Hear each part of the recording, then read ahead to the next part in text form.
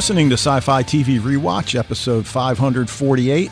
My name's Dave, and I'm joined, as always, by my co-host Wayne as we continue our exploration of the Netflix speculative series, Black Mirror. You know, I was wondering whether this is really science fiction. I guess it is. I mean, it's clearly speculative fiction. It's clearly genre. Yeah, it's not far. I think Alan from England had said, like, you know, it's just taking stuff that's actually already here and just pushing it a little bit into the future, like with the contacts in their eyes so they can see what other people are rated. You know, that's new. I mean, that's something that we don't really have, but there's a lot of familiar stuff in this episode. Yeah, it's funny. I'm still reading Agency, book 2 of the Jackpot series, and I can't remember if this was in Peripheral or not, but you know, in the future with Wilf and Lowbeer, they've got some sort of implant where all they do is touch their teeth with their tongue. Yeah. That's definitely in Peripheral. Yeah. Okay. So I kind of convert that to the TV show, though. You know, like.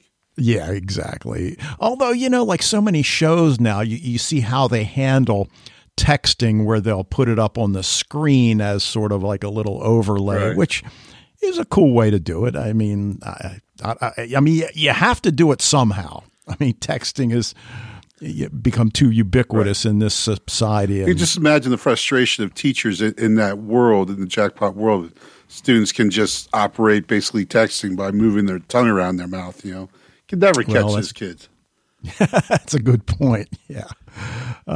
So anyway, all right. Well, why don't we jump right into things? What I'm watching.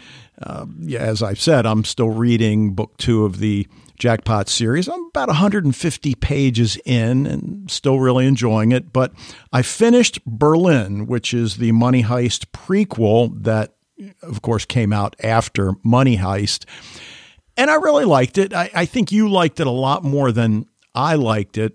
My wife really liked it, which I thought, okay, that's cool. So we're romantic souls, so we recognize that in Berlin. Yeah. Now, we started watching this series that I've kind of had my eye on.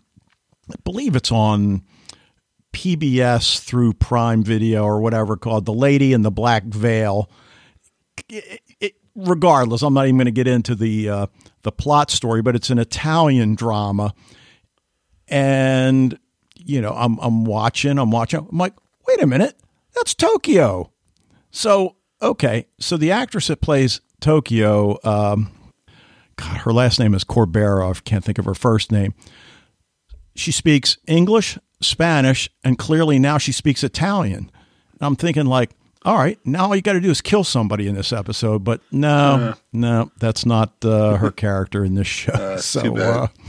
But yeah, it was cool. I mean, it came out about maybe 3 or 4 years before Money Heist. So she looks, she looks young in Money Heist, although I guess her character is supposed to be about 32 because she's 15 years older than Rio.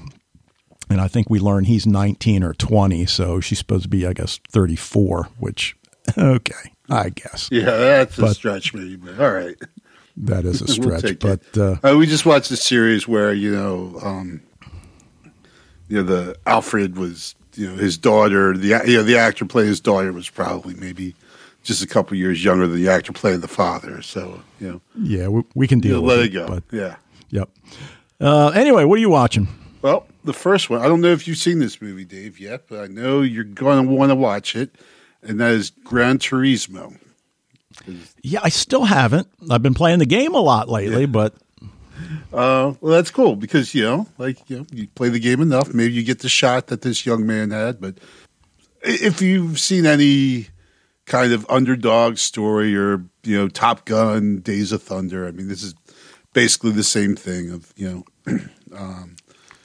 except, Top Gun, he's already skilled at what he does. Whereas the kid has to kind of learn the trade of it's about a young man in Wales who plays his video game, Gran Turismo, a lot. And some guy played by Orlando Bloom comes up with this idea of let's get the absolute best game players and put them in actual cars and make a racing team out of them. And that, of course, that sounds like a ludicrous idea, and almost everyone told him it was. But it was just plucky enough to make it work, and it was a good movie. Like there was the racing scenes were awesome, and there's one scene in particular that is just like, I gasped like audibly because of the realism of it. The guy who the movie's about actually was his own stunt double for all the racing scenes and everything, which I thought that was pretty cool as well. So now, full disclosure, in real life, he didn't kill anybody. Oh. I did read in the movie that he has some kind of accident and a spectator gets killed or something. Yeah. And that's the part I was talking about. The accident. Oh. I was just like, oh my God. Like how they filmed it. I don't know how they filmed that, honestly. It is unbelievable. It is incredibly realistic. I don't know how they did it, but it blew me away, that one scene. Well, that's good to know. But my wife and daughter actually enjoyed it as well. My daughter thought she would not. She was very much against watching it in the first place, but she really liked it by the end. I don't have a theme like I had last week, Dave, but the other show was kind of retroactively, thematically linked. I finally watched Devs on Alan from Minnesota's recommendation, and it's basically about we start with a young couple working for this kind of high tech, but very kind of secretive type company. He is killed. It happens early on, so don't feel it's a spoiler. And her investigation into his death leads her into discovering what this company is all about. And they're basically kind of toying with, it's not time travel, but they are toying with the future and reality. And it is about, as Alan had said before, about free will or the lack thereof. Do we exercise it? I don't know if the show actually answers that really 100% one way or the other at the end. It was, especially as a psychological, philosophical type show, it was very engaging. There wasn't a lot of action. I almost stopped watching it about halfway through the first episode because the first episode especially is so slow. Like you just see like a couple waking up and going about their day and everything, like just having breakfast, taking the train into work, stuff like that. You're just like, oh God, really? Like, I'm not really gaining sympathy for this couple by seeing them together, nor does this information seem to really bear much interest for me or need, narratively speaking. So, and there are some parts that are pretty slow, but there's also some really good parts. There's some funny parts, a lot of good drama. My recommendation for it is, I would give it maybe like a 7 out of 10, maybe. Ideas wise, 10 out of 10. Execution, maybe 7 out of 10. So, but worthwhile. And thank you for the recommendation, Alan. All right. Well, let's go ahead and get to Black Mirror, episode 1 of season 3, titled Nosedive. Written by Michael Schur and Rashida Jones, who we know from Parks and Rec. Yep. Yeah. Well, at least I know from Parks and Rec. Have you ever seen Parks and Rec? I've seen probably about 5 to 7 or 8 episodes. Also, they worked on The Office, right? I believe. I could be wrong about that. Rashida Jones was on The Office. I don't know if she wrote for it. Yeah. Directed by Joe Wright. Released October 26, 2016. Dude, I'm really reluctant to talk about this episode, which, by the way, thanks to the little red line under the Netflix episode, I did see this. And unlike USS Callister, I remembered a lot of this one. As I said last week, I didn't remember Callister hardly at all. Doesn't detract from my enjoyment of this episode, but I don't want to say something that's going to hurt somebody's feelings because, while I have a Facebook page, as do you, and I'm sure you're like me, you get requests from former students to, get for you to accept them as a friend. And as I was saying to my wife the other day, I'm going to go ahead and accept them. They're just going to be disappointed because I never post anything. Yeah. I mean, the only things I post on Facebook are in the podcast group, and, I use it as a messaging tool with, you and Scott and Fred and people related to the podcast and, the woman that cuts my hair. That's how I schedule my appointments. Nice. So good for birthdays. Yeah. So I'm not like, posting pictures of what I had for lunch. So did you never go through that phase where you would take pictures of your food? I don't know if I did ever. I know at some point I at least once took a picture of my food and sent it. And sometimes if I make something like really cool, like the first time like I made like I smoked chicken wings or something like that. I probably took pictures of that. I don't know if I did that when I was in college, but I don't anymore. Yeah, well, not that kind, but Oh, okay. So I don't know. At some point, I probably did, but yeah, like nowadays, I don't really like outside of occasionally popping in on the Facebook group. I really don't do a lot. Every now and then, I'll swing through and like a couple things of people bragging about their kids and stuff, but other than that. Yeah, so, obviously this episode really takes a hard stance with where we could be headed, and to a certain extent, you could even argue we're already there, maybe. So, we'll get into it. I'm just like at the start, I just want to say, I see, like, I think we are already there, even though, like, the mechanisms are different.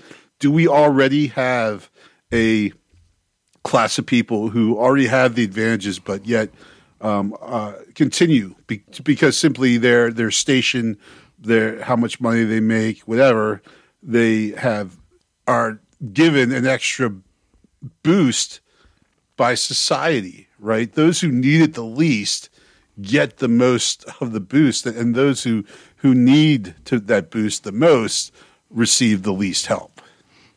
Yeah, of course. Exactly. And, it's funny because I joke with my wife periodically. I used to post in forums a lot more than I do now. Now I frequent an Orioles forum and a Ravens forum, but I don't post really very much. But the big joke is I'll tell my wife, I just posted something and nobody's responded. And it's like 3 minutes have gone by. Should I delete my post? It's like, if you're not going to like my post, then there must be something wrong with me. Yeah. And we don't get a sense in this episode about what percentage of the population actually engages in this active rating system. I mean, certainly Lacey and her universe, they're certainly involved. Her brother, claims to not really think it's that big a deal, but as she points out, well, you say that, but you and your gaming buddies, and his rating is low, but it's still 3.7. Uh-huh. It's not like the trucker that picks her up. I think that woman's was like 1.2 or something like that.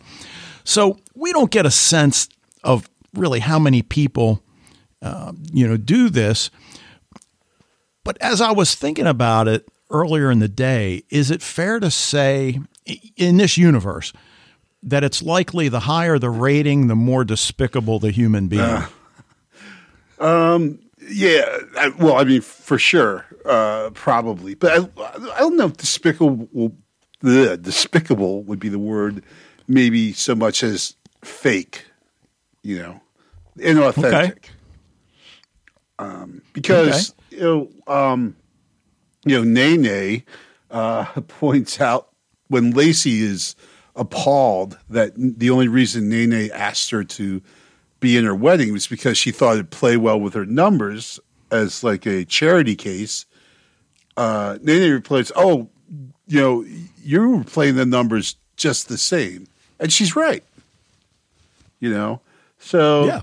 There's like equal amounts of despicability for both of them, even though they're, not they're pretty far apart in their ratings. Well, that's true, and even to the point where she chastises her brother for his, I guess, chastising her for being so concerned, and he mocks the fact that she wants to live in this nice community, but of course she doesn't have a high enough rating to get the discount, and without the discount she can't really afford it. I guess one of the fundamental questions I guess we're expected to ask, and of course we ask it about Lacey, but I suppose we could ask it about anybody, how low is she willing to go to raise her rating? And it seems pretty far. Well, to the point where she debases herself at the wedding, or does she? Do we look at the fact that, she's had an epiphany? I think, I don't know if the epiphany 100% happens until the very end, when she finally takes the dress off when she's in the jail cell. Because you're right. She's just she's determined, right? There's Lacey has this kind of actually heroic quality about her, in that she is absolutely goal-oriented and focused on this one thing that she kind of builds up a little bit in her mind, obviously, as solving all her problems. And she just can't let it go. And she will go to you see the lengths that she goes to make it happen. To that degree, she, as I said, I think she's kind of a heroic figure. But as you said, what she ends up doing is debasing herself, right? In the end. And it's not till she's done that, till she's reached rock bottom, that she realizes that she's free. Right. And I mean, obviously we all want to be liked, and there's nothing fundamentally wrong with, conducting yourself in a manner that people end up liking you. The question always becomes, well, how much are you willing to compromise your core values to get people to like you? And, I think most people, it's a balancing act, of course. And, we certainly all know that, there are certain things you don't say to certain people, and, so whether it's politics or religion or whatever. But again, here, do we need others to affirm that we're okay? It makes me think of that, what was his name? Something, Stuart Smalley. You remember that character? Yeah. Al Franken's character, right? And gosh darn, people like me. Yeah. So, and that seems to be what it's all about for Lacey. I don't know if I think it's the same for Nene. I mean, I guess you could argue that there's always somebody rated higher than you. Right. I mean, Nene, what is she, a 4.8?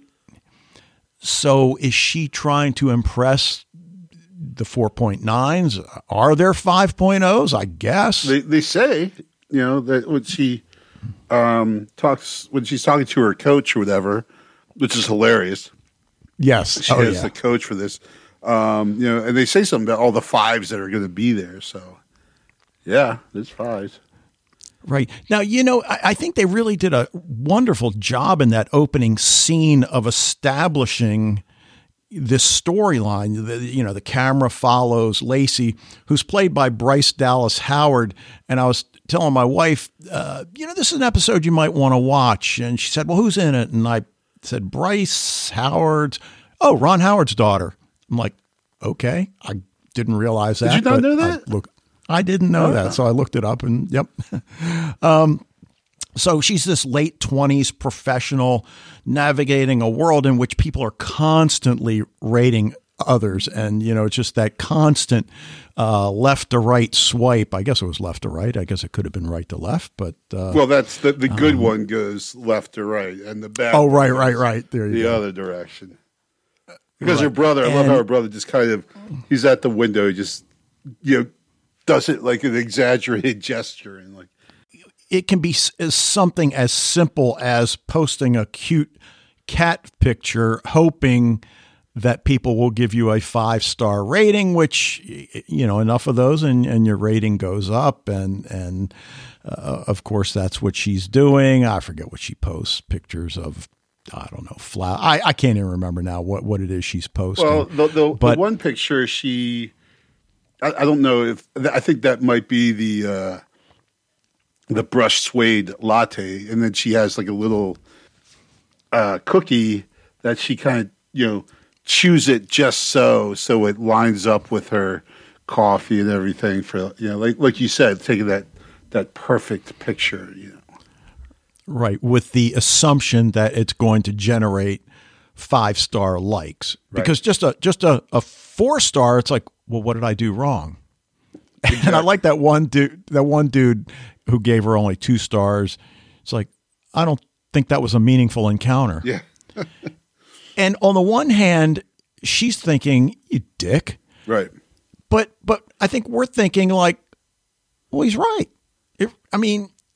On the one hand, it was an encounter. It was meaningful, I guess, to her. But do we have to rate everything? And I guess that's one of the questions that we're expected to grapple with as well. We're constantly rating people, even if it's not officially on our smartphones. Well, like for that one, I just said, there is some justification for that guy doing that, because even though we feel terrible for her at that moment and realize every time someone rates her down, she's getting the double, the double point ding bonus on it. Yeah. But yeah, like she mistakes this superficial pleasantry with actual kindness, and it's not, right? And the one guy who could give a crap because he's just working at some car rental place, like if you're going to be superficially pleasant to him, he's like, no, that doesn't count. Right. And again, I don't want to drag politics, so I won't name the individual, but there's a politician in the United States who anybody with a brain cell understands this individual is totally transactional. I'm only going to do something if I get something out of it. And that's kind of what we've got here, this whole transactional society. I'll rate you if you rate me. If I rate you 5 stars, the expectation is you're going to rate me 5 stars back.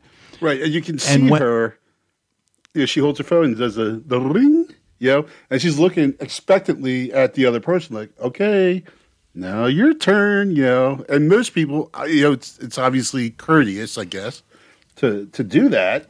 But, when things start going badly and she gets below a certain level, that courtesy, starts to run dry.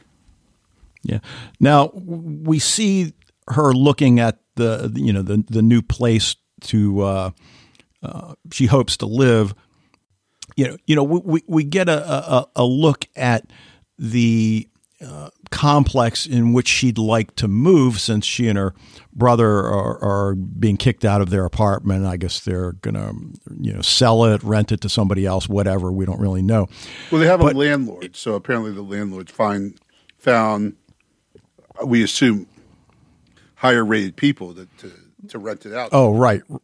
Right. So I guess one of the questions, can he charge more money if the tenant is rated higher, or does it work to the inverse, that if the higher the rating, because if she would be a 4 or 5, she'd get that rent reduction as a prime influencer. Right. So I guess I have the answer to my question. Now, this came out in 2016. Now YouTube especially, and I don't know, maybe Instagram. I don't really do Instagram. Again, I have an Instagram account, and anybody nobody follows me because I've never posted anything on it. But, all of these social influencers, that are on YouTube. And again, full disclosure, I follow a lot of the guys that have guitar channels and bass channels. And one of the big things these days is the companies have figured, you know what? It's worth our while to send this dude, an $800 guitar, which probably only costs us $200 to make. He's going to do a review on it on his channel. He's probably going to feel obligated to, give us a pretty good review, and we let him keep it. So my son has a friend down in College Park who apparently is very, very popular on YouTube or Instagram or something. I don't even know. But yeah, she gets sent stuff all the time. He's like every day, people send her stuff to try and endorse. So yeah, that's a thing for sure. So I guess I was wondering, in 2016, I'm sure it was a thing. I wonder if it's really exploded over the last few years, and the Black Mirror writers were just kind of a bit prescient, but regardless, she's not anywhere near. Then. I remember my daughter, when she was little, watched a show. I thought it was the most inane show called We Are the Davises, and it was all on YouTube. It was just this family, and they would just go to places and do stupid stuff, and all of them with a phone, holding their phone into their face, and doing challenges and stuff. And it was just so dumb. I was like, oh my God, how can you watch? But she loved it. Well, I mean, as this episode is going along, her desperation for approval gets more pronounced. And as her consultant tells her, your biggest problem is your inner circle aren't rated highly enough. So getting a 5 from them doesn't count as much as getting a 5 from Nene or a member of her inner circle. And of course, we see her continually looking at the socials of this woman, and we don't necessarily know who she is. I mean, we recognize her as Alice Eve, the actress. And yes. Dude, you remember why Alice Eve is important to Sci-Fi TV Rewatch? I remember that she was in Star Trek Into Darkness, and we actually talked about the famous underwear scene. Exactly, which was relatively controversial at the time. I don't know if it still is. I mean, I guess that movie's now 10 years old or thereabouts. But yes, and then we learned that the two were childhood friends. But I think they both define the word friend differently. Right. As her brother points out, she was always mean to you. And there's nothing we see in this episode that would make us think her brother's wrong. Right. Oh, right. Well, exactly. They admit it. They both admit it to each other. And, and your brother's like, well, she F Greg. And she's like, she did not F Greg. Even though she's saying that she can't get it out, and she's still, even in front of her brother, she's being so fake and trying to maintain this outer aura of kindness and everything. Right. But this brainstorm that she has, if I can go to this wedding, it's rife with 4.5 plus people, and this is the way I'll get my rating up.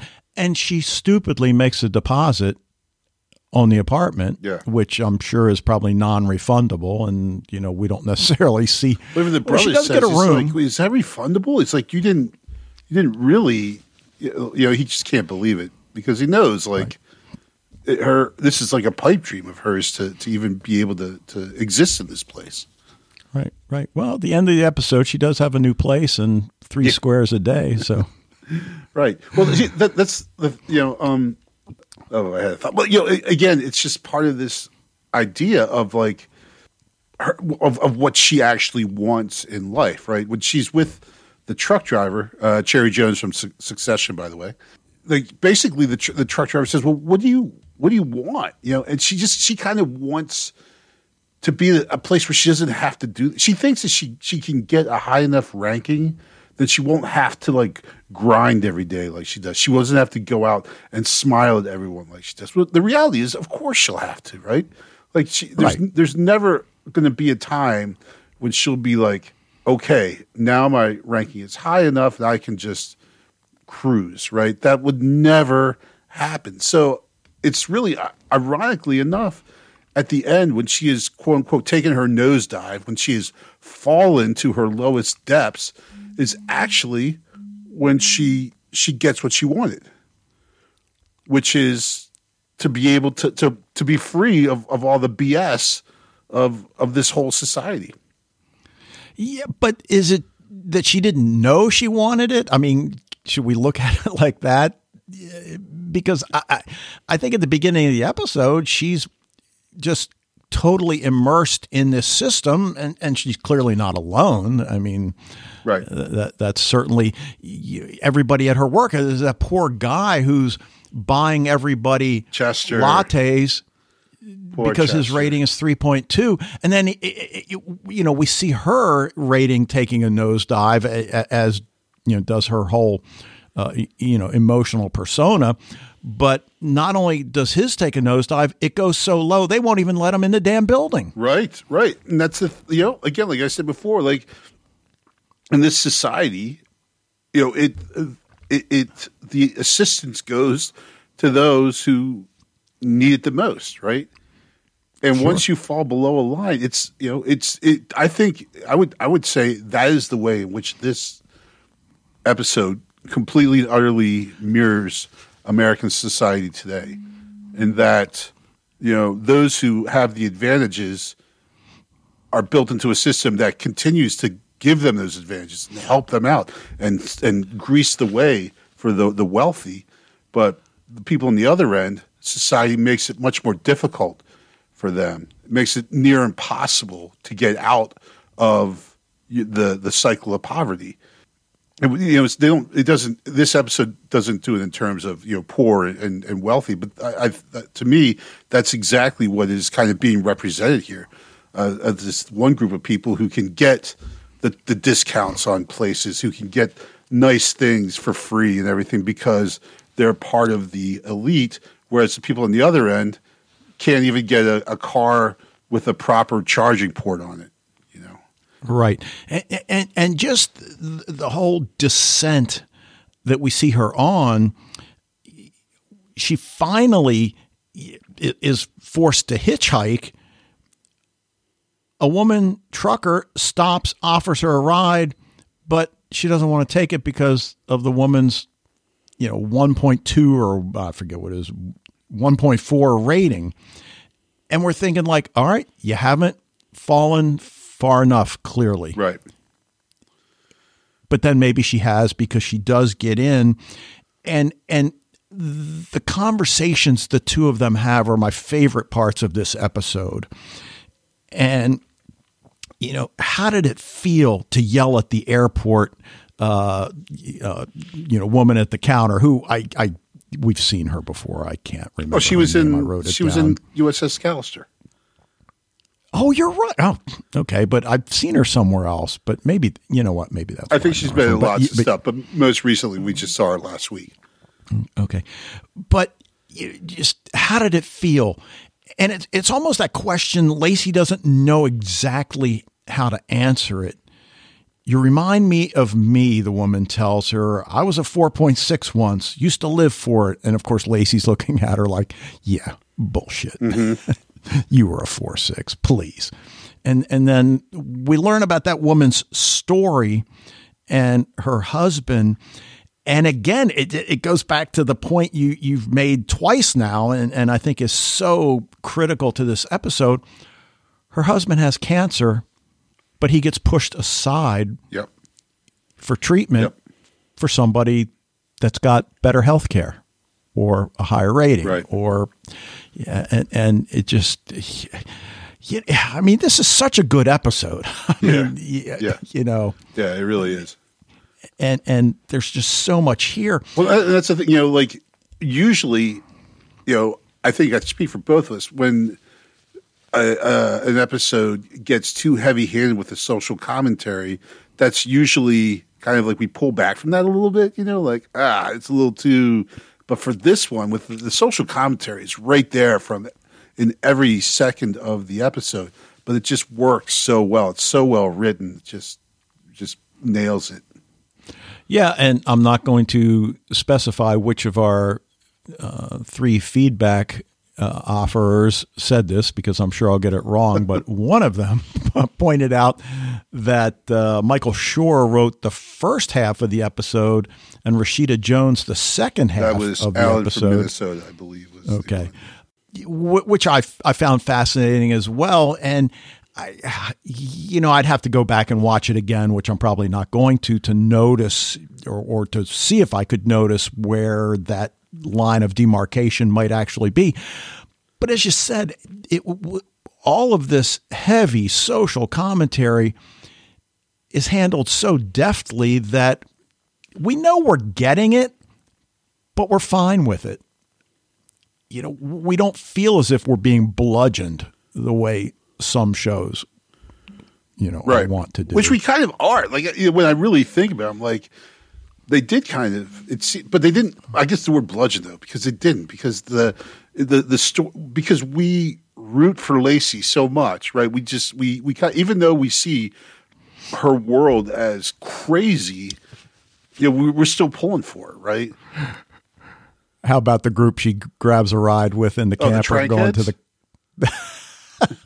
yeah. And you're thinking like, all right, so she did a little bit of research. She's pretty quick. Let's see how long she can extend this out. No, not very long. No. And they kick her out. I hope your show gets canceled. Yeah, right. I've never seen your stupid effing show. I hope they cancel it. I'm like, yep. Ouch. But fans of genre hate that phrase. That's such a curse. Yep. But she finally gets to the gated community where the wedding is being held.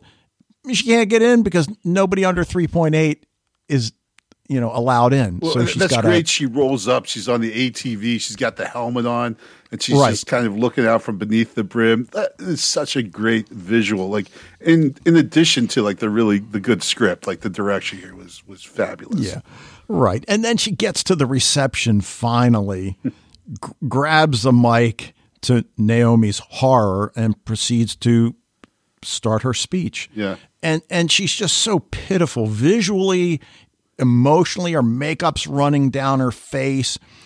The groom's trying to get her off stage and she's, running. She starts sobbing as people start downvoting her. And then that line, I always wished I was you. And just when we thought she couldn't go much lower. Says, and I guess that's why you kept me around so long. Yeah, exactly. Were you going to say that? I'm sorry if I stole you. No. Okay. Just yeah. But she's still not done though, right? Yeah, like she delivers that line. And then after that, she grabs the knife and she's like, I'm getting to Mr. Rags. I think that's like, this is the really important part. You're all going to love this part. This central metaphor that I've built this whole speech around. Just wait till you hear this, But no. So the final scene, well, before we go off. Okay, go ahead. There's a couple things. Okay. First of all, she finally admits she effed Greg when she realizes she's done for. She's hit rock bottom, and then she just screams out like the accusation that, if we remember before, she denied to her brother. And my absolute favorite shot of this show, maybe of all Black Mirror, is her arms behind her back on the ground, and she's still kind of like craning her neck toward the microphone to try and get the last words of her speech in. God damn. Bryce Dallas Howard is an amazing actress, as well as director and writer. I mean, she is an incredibly talented individual, but that's scene there of her just still, even as she's being handcuffed, still trying to get her speech out. Every time I see that, it just cracks me up. I was looking. She's married to an actor, and now I forget who it is. Somebody that I know, and I think you know as well. Well, I'm not going to look it up. I'll probably cause my computer to shut down or something. But I'll have it for you. Okay, so we get to that final scene. She's been arrested. it looks like she's had her lens implants Taken removed out. before being placed in a cell. Well, So now we she's don't out know completely. Like she can't. She's totally out of the system now, right? Right.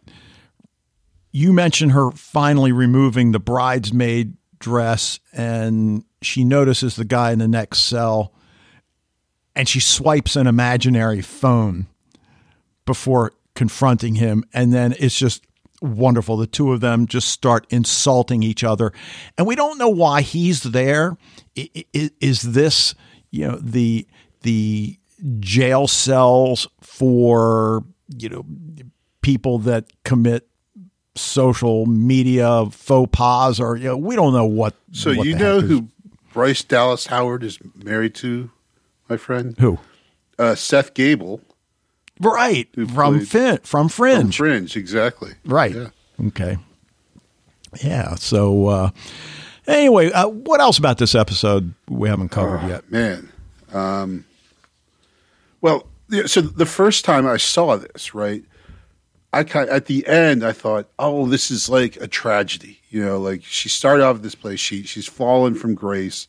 And now all she has to do is the only thing she has in front of her is to yell obscenities at this guy across the little narrow hallway there in jail.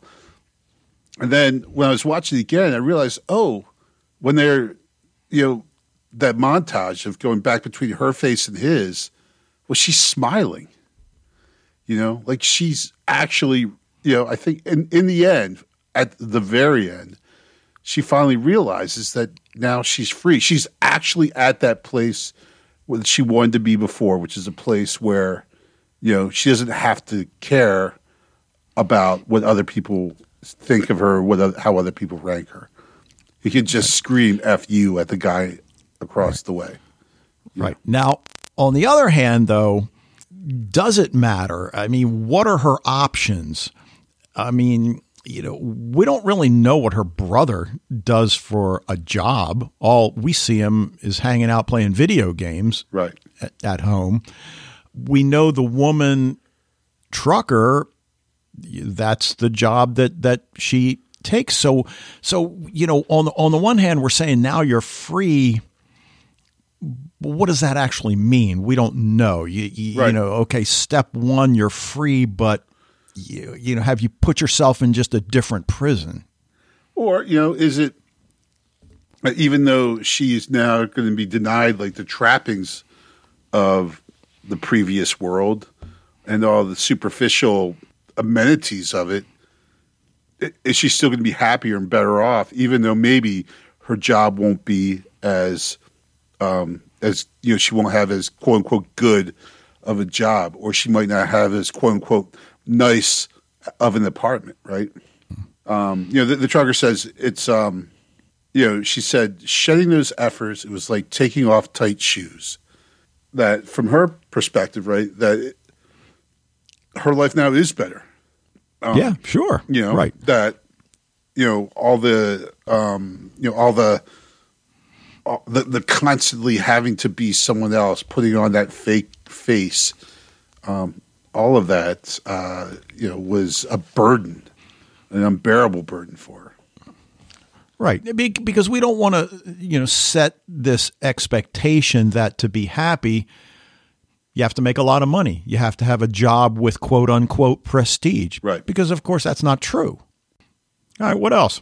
When she's talking to Nene and when she's in the apartment with her brother, and just his, seeing that third person, because before we just see the world through her eyes, but now we get to see her from a more objective standpoint, and all the screaming that she does to her brother looks like, what the hell, and everything. And then, he calls her a sociopath. He was a nice kind of like outside commentator that we got to see. He's like someone who is cognizant of what this world is like, but is outside of it and therefore able to comment on it. The great chorus. Yeah, absolutely. I'm sure that's what they had in mind.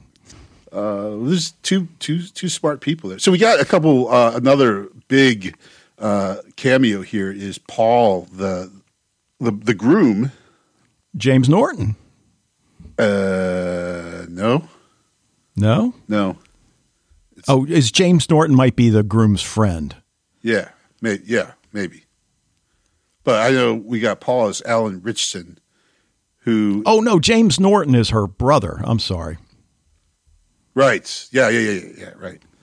But Alan Richardson plays Hank in Titans, the hero Hawk, and he's also has his own show now, a pretty popular one called Reacher, which I'm kind of surprised I haven't seen yet. I hear it's awesome. So that might have to be like the next series that I start. But he was great in Titans. He was awesome.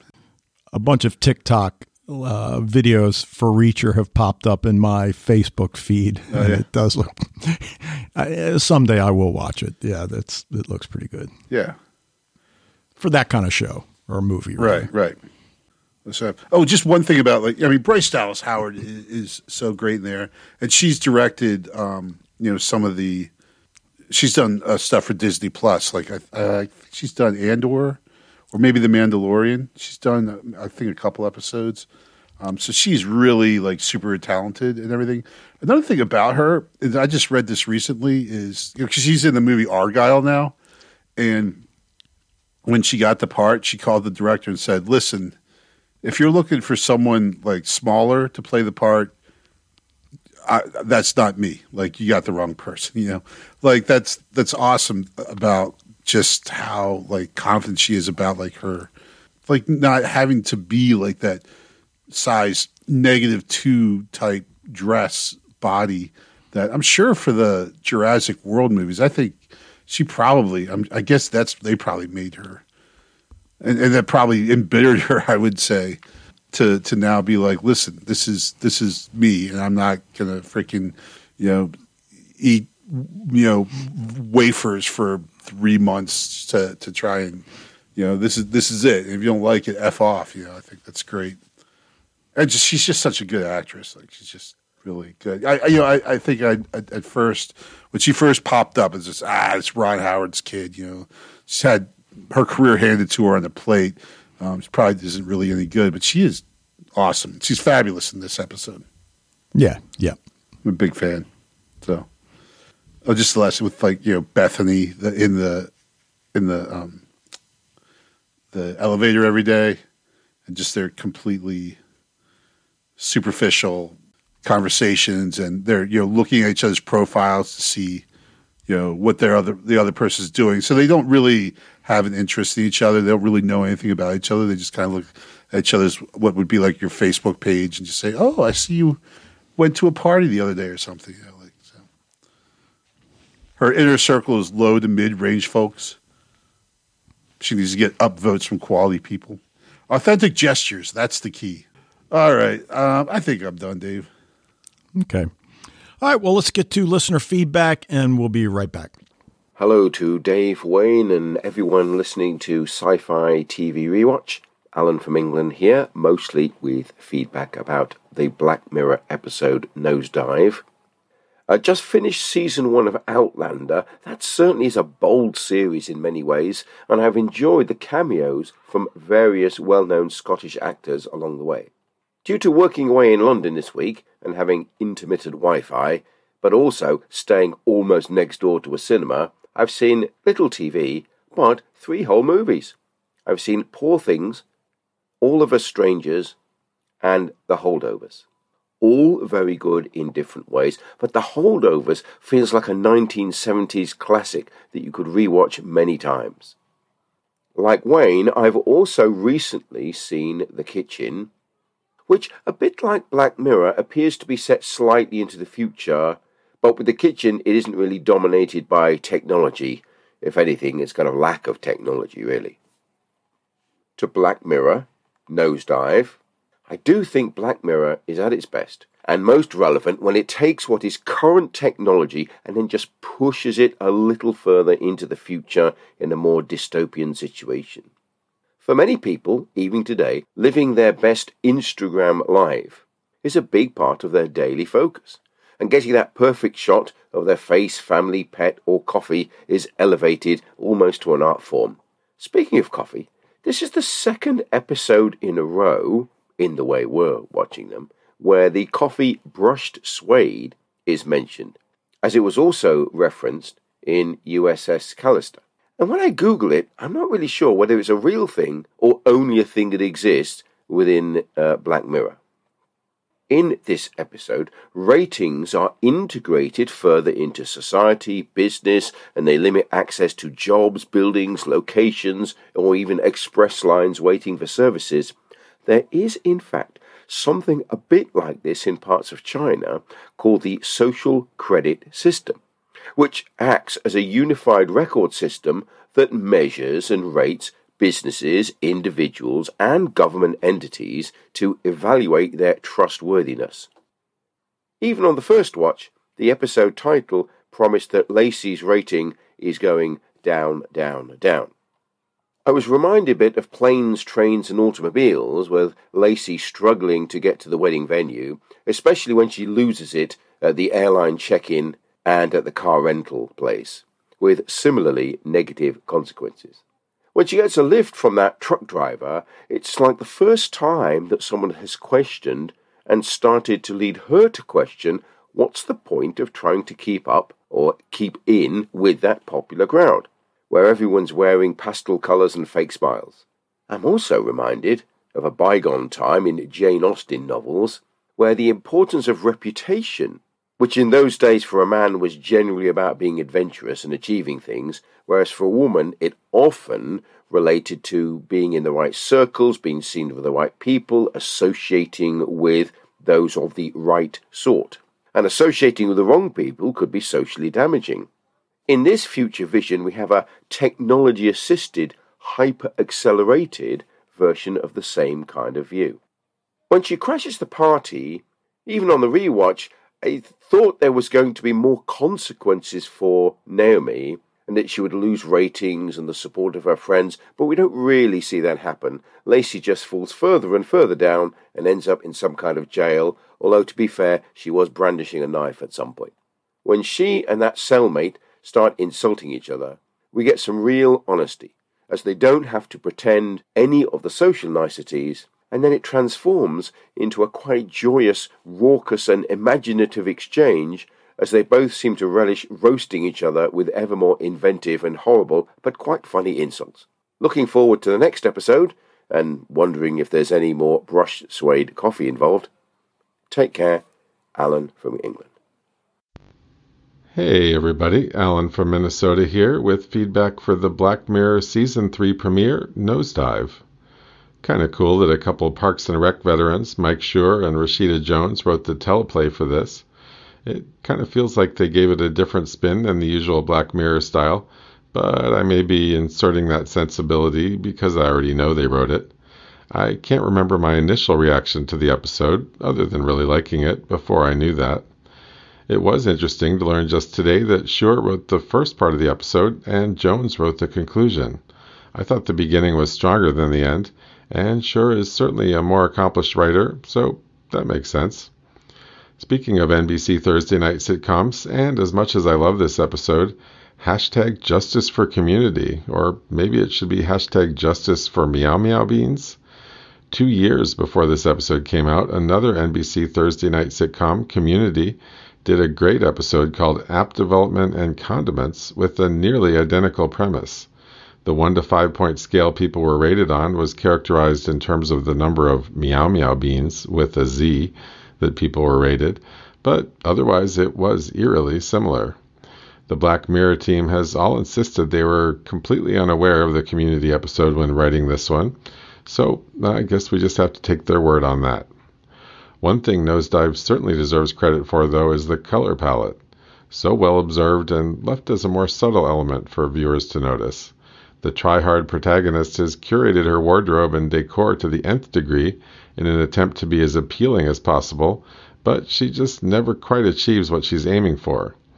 The larger Netflix budget really allowed them to go all out with the production design by Joel Collins and James Foster, and it definitely shows on the screen. By the way, I had stated last week that USS Callister was the first Netflix episode, and I swear I read that somewhere, but it looks like this one, a season earlier, was actually the first. Alan from Minnesota regrets the error. I do tend to enjoy madcap depictions of people comically spiraling downward. I know there have been many examples of this in media over the years, but the one that comes to top of mind is the classic Jack Lemmon performance in The Out-of-Towners. Highly recommended if you haven't seen that. I just love how he's got his little notepad that he whips out to keep adding names of those he loudly vows to file lawsuits against once his maddening ordeal is finally over. Looking forward to Hang the DJ next week. Great Smith song and great Black Mirror episode. See you all then. Hello Dave and Wayne and all listeners to Sci-Fi TV Rewatch. This is Fred from the Netherlands with audio feedback 314 for the series Black Mirror, Season 3, Episode 1, the episode called Nosedive. What am I watching? As said in the previous podcast, I watched the first episode of a short mini-series called Love and Death. In that series, Jesse Plemons has a major role together with Elizabeth Olsen. And I came to that because Jesse Plemons plays Robert Daly in the previous Black Mirror episode you covered. And I did watch the whole mini-series of 7 episodes, and that could be something for you, Dave. It's quite a criminal and legal series, and Elizabeth Olsen really plays a great role there. And what am I watching more? And that's Agents of S.H.I.E.L.D. Season 5. I got stuck there, so I'm now listening to The Sandbox, a Golden Spiral Media podcast you did together with Mike, Dave, and enjoying Agents of S.H.I.E.L.D. Okay, going back to last week's podcast, I have a kind of little blooper there. And I forget which Alan, I'm pretty sure it was one of the Allens, I've got it in my notes, points out the whole thing about Kirk as the womanizer versus Daly as the womanizer is that for the most part, the women that Kirk goes after have free will. They can say no. Right. In that generally they say yes because, hey, it's Kirk. It's just Kirk. Kissing all the female characters is of course a joke and referring to Captain Kirk, who was always kissing all kinds of ladies, but that was more out of kind of free will, whereas here it's kind of violent. Pretty sure it was one of the Allens. Yeah, Dave, you're completely right. Alan from the Netherlands. Sorry, Dave, I couldn't resist. I'm actually quite happy that I'm not the only audio feedback giver, and I'm very happy Alan from Minnesota and from England are getting a kind of regulars as well. You all talked about DNA as a basis for cloning the personalities into the sim. I fully agree that wouldn't work. But if you look to Foundation and you see the Cleon clones, where there is a combination of genetic cloning as well as feeding these clones constantly life experiences of the present Cleon clone, then you get somebody who can take over immediately if something happens to the ruling Cleon. Okay, let's get into Season 3, Episode 1 of Black Mirror, Nosedive, of which I don't understand the title actually. I'm getting more and more convinced that the theme of Black Mirror is an underdog position demonstration, because I saw that in the first 3 episodes of Season 1 that I watched, as well as in the previous episode, the USS Callisto. The lead character in this episode, called Lacey, is of course also a woman that has been teased in her youth and is trying to establish her position on the social ladder. First, I was expecting that the end would be okay, so that eventually, if she would arrive at the wedding and she would tell her story, that she would win over everyone's hearts and would get high scores. But yeah, it seems to be Black Mirror, so it ends badly. Although feeling the freedom of just insulting somebody else must have been quite liberating. Talking about an open society where everybody judges everybody, the prison cells were, by the way, also very open, transparent even. Did you recognize, by the way, the airport stewardess? She was also in the previous episode, played by Michaela Coel. And Lacey's brother was played by James Norton, by the way, who is Hugo Swan in The Nevers. The character I liked most was actually the female truck driver, who didn't bother about her scores anymore. But you saw how devastating the effect of that was, because Lacey didn't dare initially to get in with her into the truck, just because she was a 1.6 or something like that. Although I think some 4.7s are more awful people than this 1.6 lady.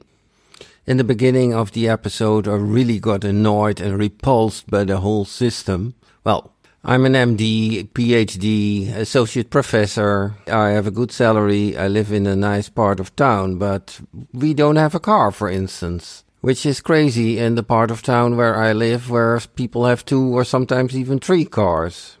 I myself and my children don't wear any real brand clothes, etc. Well, they did have some problems in school, partly because of that. But they didn't want to even. The money is there, but we just didn't fold into these crazy societal, social pressure things.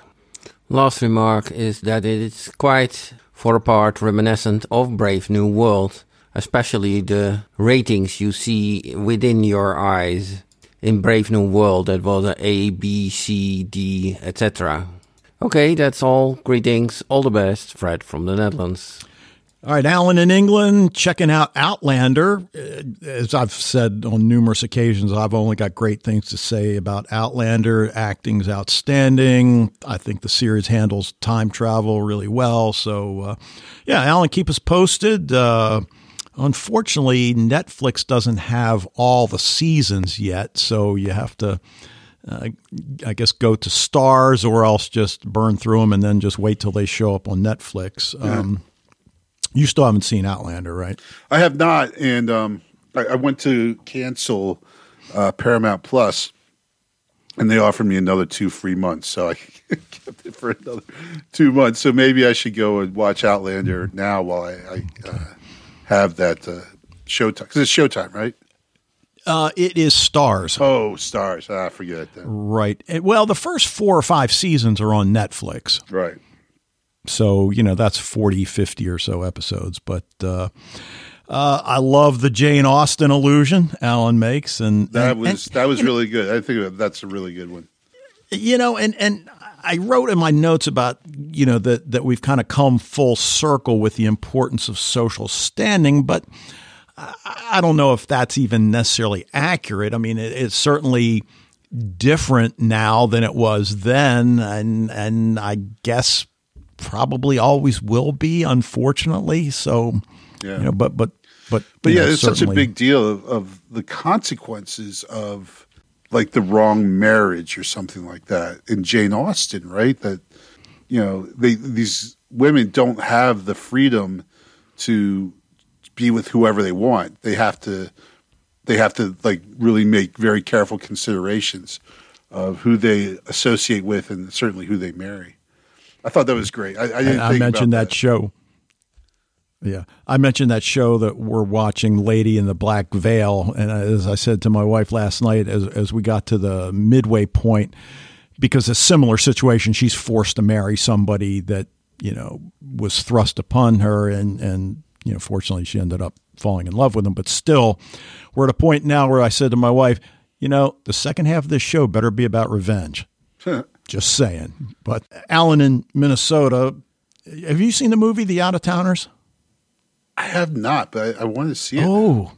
Oh, yeah. That's a great movie. Gosh, it must be about the early 1960s. I meant to look it up, but great film, reference right on the money. Now, were you aware of the Community episode that he brings up? Yeah, I remember it. And a similar. Okay, that's not one that I had seen or certainly didn't remember it. I mean, I know I saw it and I remembered it when Alan. I hadn't thought of that before watching this, but as Alan was talking about, I was like, oh, okay, yeah, I remember that episode. Community was such a good show. Oh, yeah. I got to get, start at the beginning. I mean, I've seen, like I said, maybe eight or 10 episodes at the most. You would love it, dude. It's so funny. Modern Warfare is still maybe the funniest half hour I've ever seen of television. Well, I have seen that. I have seen that for sure. And then, of course, Fred checks in. Just Fred, one sorry thing about like the two Allens, Yeah. first of all. I would just like to put in my choices of movies that I compared it to. So I compared it to one, Risky Business, right? Okay. Another one where, just things just compounding, getting bad. And in the end, the hero ends up kind of a little bit at rock bottom, but then learns from it and everything. Not quite the same. Another one that you probably haven't seen, but I love this movie, is Road Trip. And again, similar situation. A guy's worried his girlfriend's going to cheat on him. She's at a college across the country, so he and his buddies want to make a road trip out to kind of stop her. As well as, actually, The Sure Thing is another good one, that kind of like the same kind of theme. And, and like I said, everything just starts compoundingly getting worse and worse and worse until the end. But, and of course, they're comedies, so things turn out well in the end. But those were the ones that I thought of when I thought about this episode. All right. Now, Fred, apologize about the feedback attribution mix-up. And then Fred mentions the title of the episode, and I'm not sure, Fred, if you misread it, because I believe you are calling it Nosedive. Yeah, and I think so. And again, Yeah. Okay, because it makes perfect sense to me, Nosedive, because that's what happens. She just takes this descent and just crashes and burns and So a nosedive is like in English, it's like when a plane is in free landing and crashing the ground, nose first. Right. The front plane first. So then it just implies any kind of sudden violent fall. Right. And she clearly spirals into a nosedive. Now, Fred, you mentioned that show Love and Death with Elizabeth Olsen, and my wife and I have had that on our radar for several months. I believe that's on Max, if I'm not mistaken. So we still have Max, and Fred, thanks for the shout out with the Sandbox, and your finishing up Marvel Agents of S.H.I.E.L.D. Which, it's been a while since I heard the reference to the old Sandbox. Yeah. That was a good podcast you guys did. Thanks. So any final thoughts on any of the feedbacks? Just with Fred's, I totally agree that, he talks about how the society is reliant on buy-in, right? Like everyone's got to participate in this or, it fails. And so someone like Lainey, they need to get her out of society, right? They need to take out her implants and everything. Make her, an outcast, because if there's more people like her who reject the niceties of the society, then the whole thing falls apart. Right now, we don't really see who benefits financially from this system, but clearly there's got to be somebody. Yeah. So, well, kind of like our system. I mean, the influencers certainly benefit, and the clearly materialistic society that this is, the companies that create the things for the consumers are going to financially benefit too. All right. I don't think there's any question this one gets an A from me. Yeah, for sure. Probably close to an A. But this might be my favorite Dark Mirror episode. Black Mirror. Just because no international assassin, right? Dude. It's no international assassin. If I'm going to have a grading scale, then I got to stick with it. But I love this episode. It's just it's very enjoyable. Bryce Dallas Howard is just awesome in it. All right, leave it there. Yeah, we leave it there. All right, well, listen, that will do it for this episode of Sci-Fi TV Rewatch. Thank you for joining us. Love to hear what you think about Black Mirror, maybe your favorite episode. We'll publish the list of the the last 5 we're going to do. We've only published the list of the first 5. Check out the Facebook group if you haven't already. Sci-Fi TV Rewatch at gmail.com is the way you can reach us. We'll be back next time to discuss the Black Mirror episode, Hang Mike Pence. No, I'm sorry. Whoa. Hang the DJ. But until then. So, Dave, I got a message from Podbean. I don't know how to analyze this, man. I'm not sure what to make of this.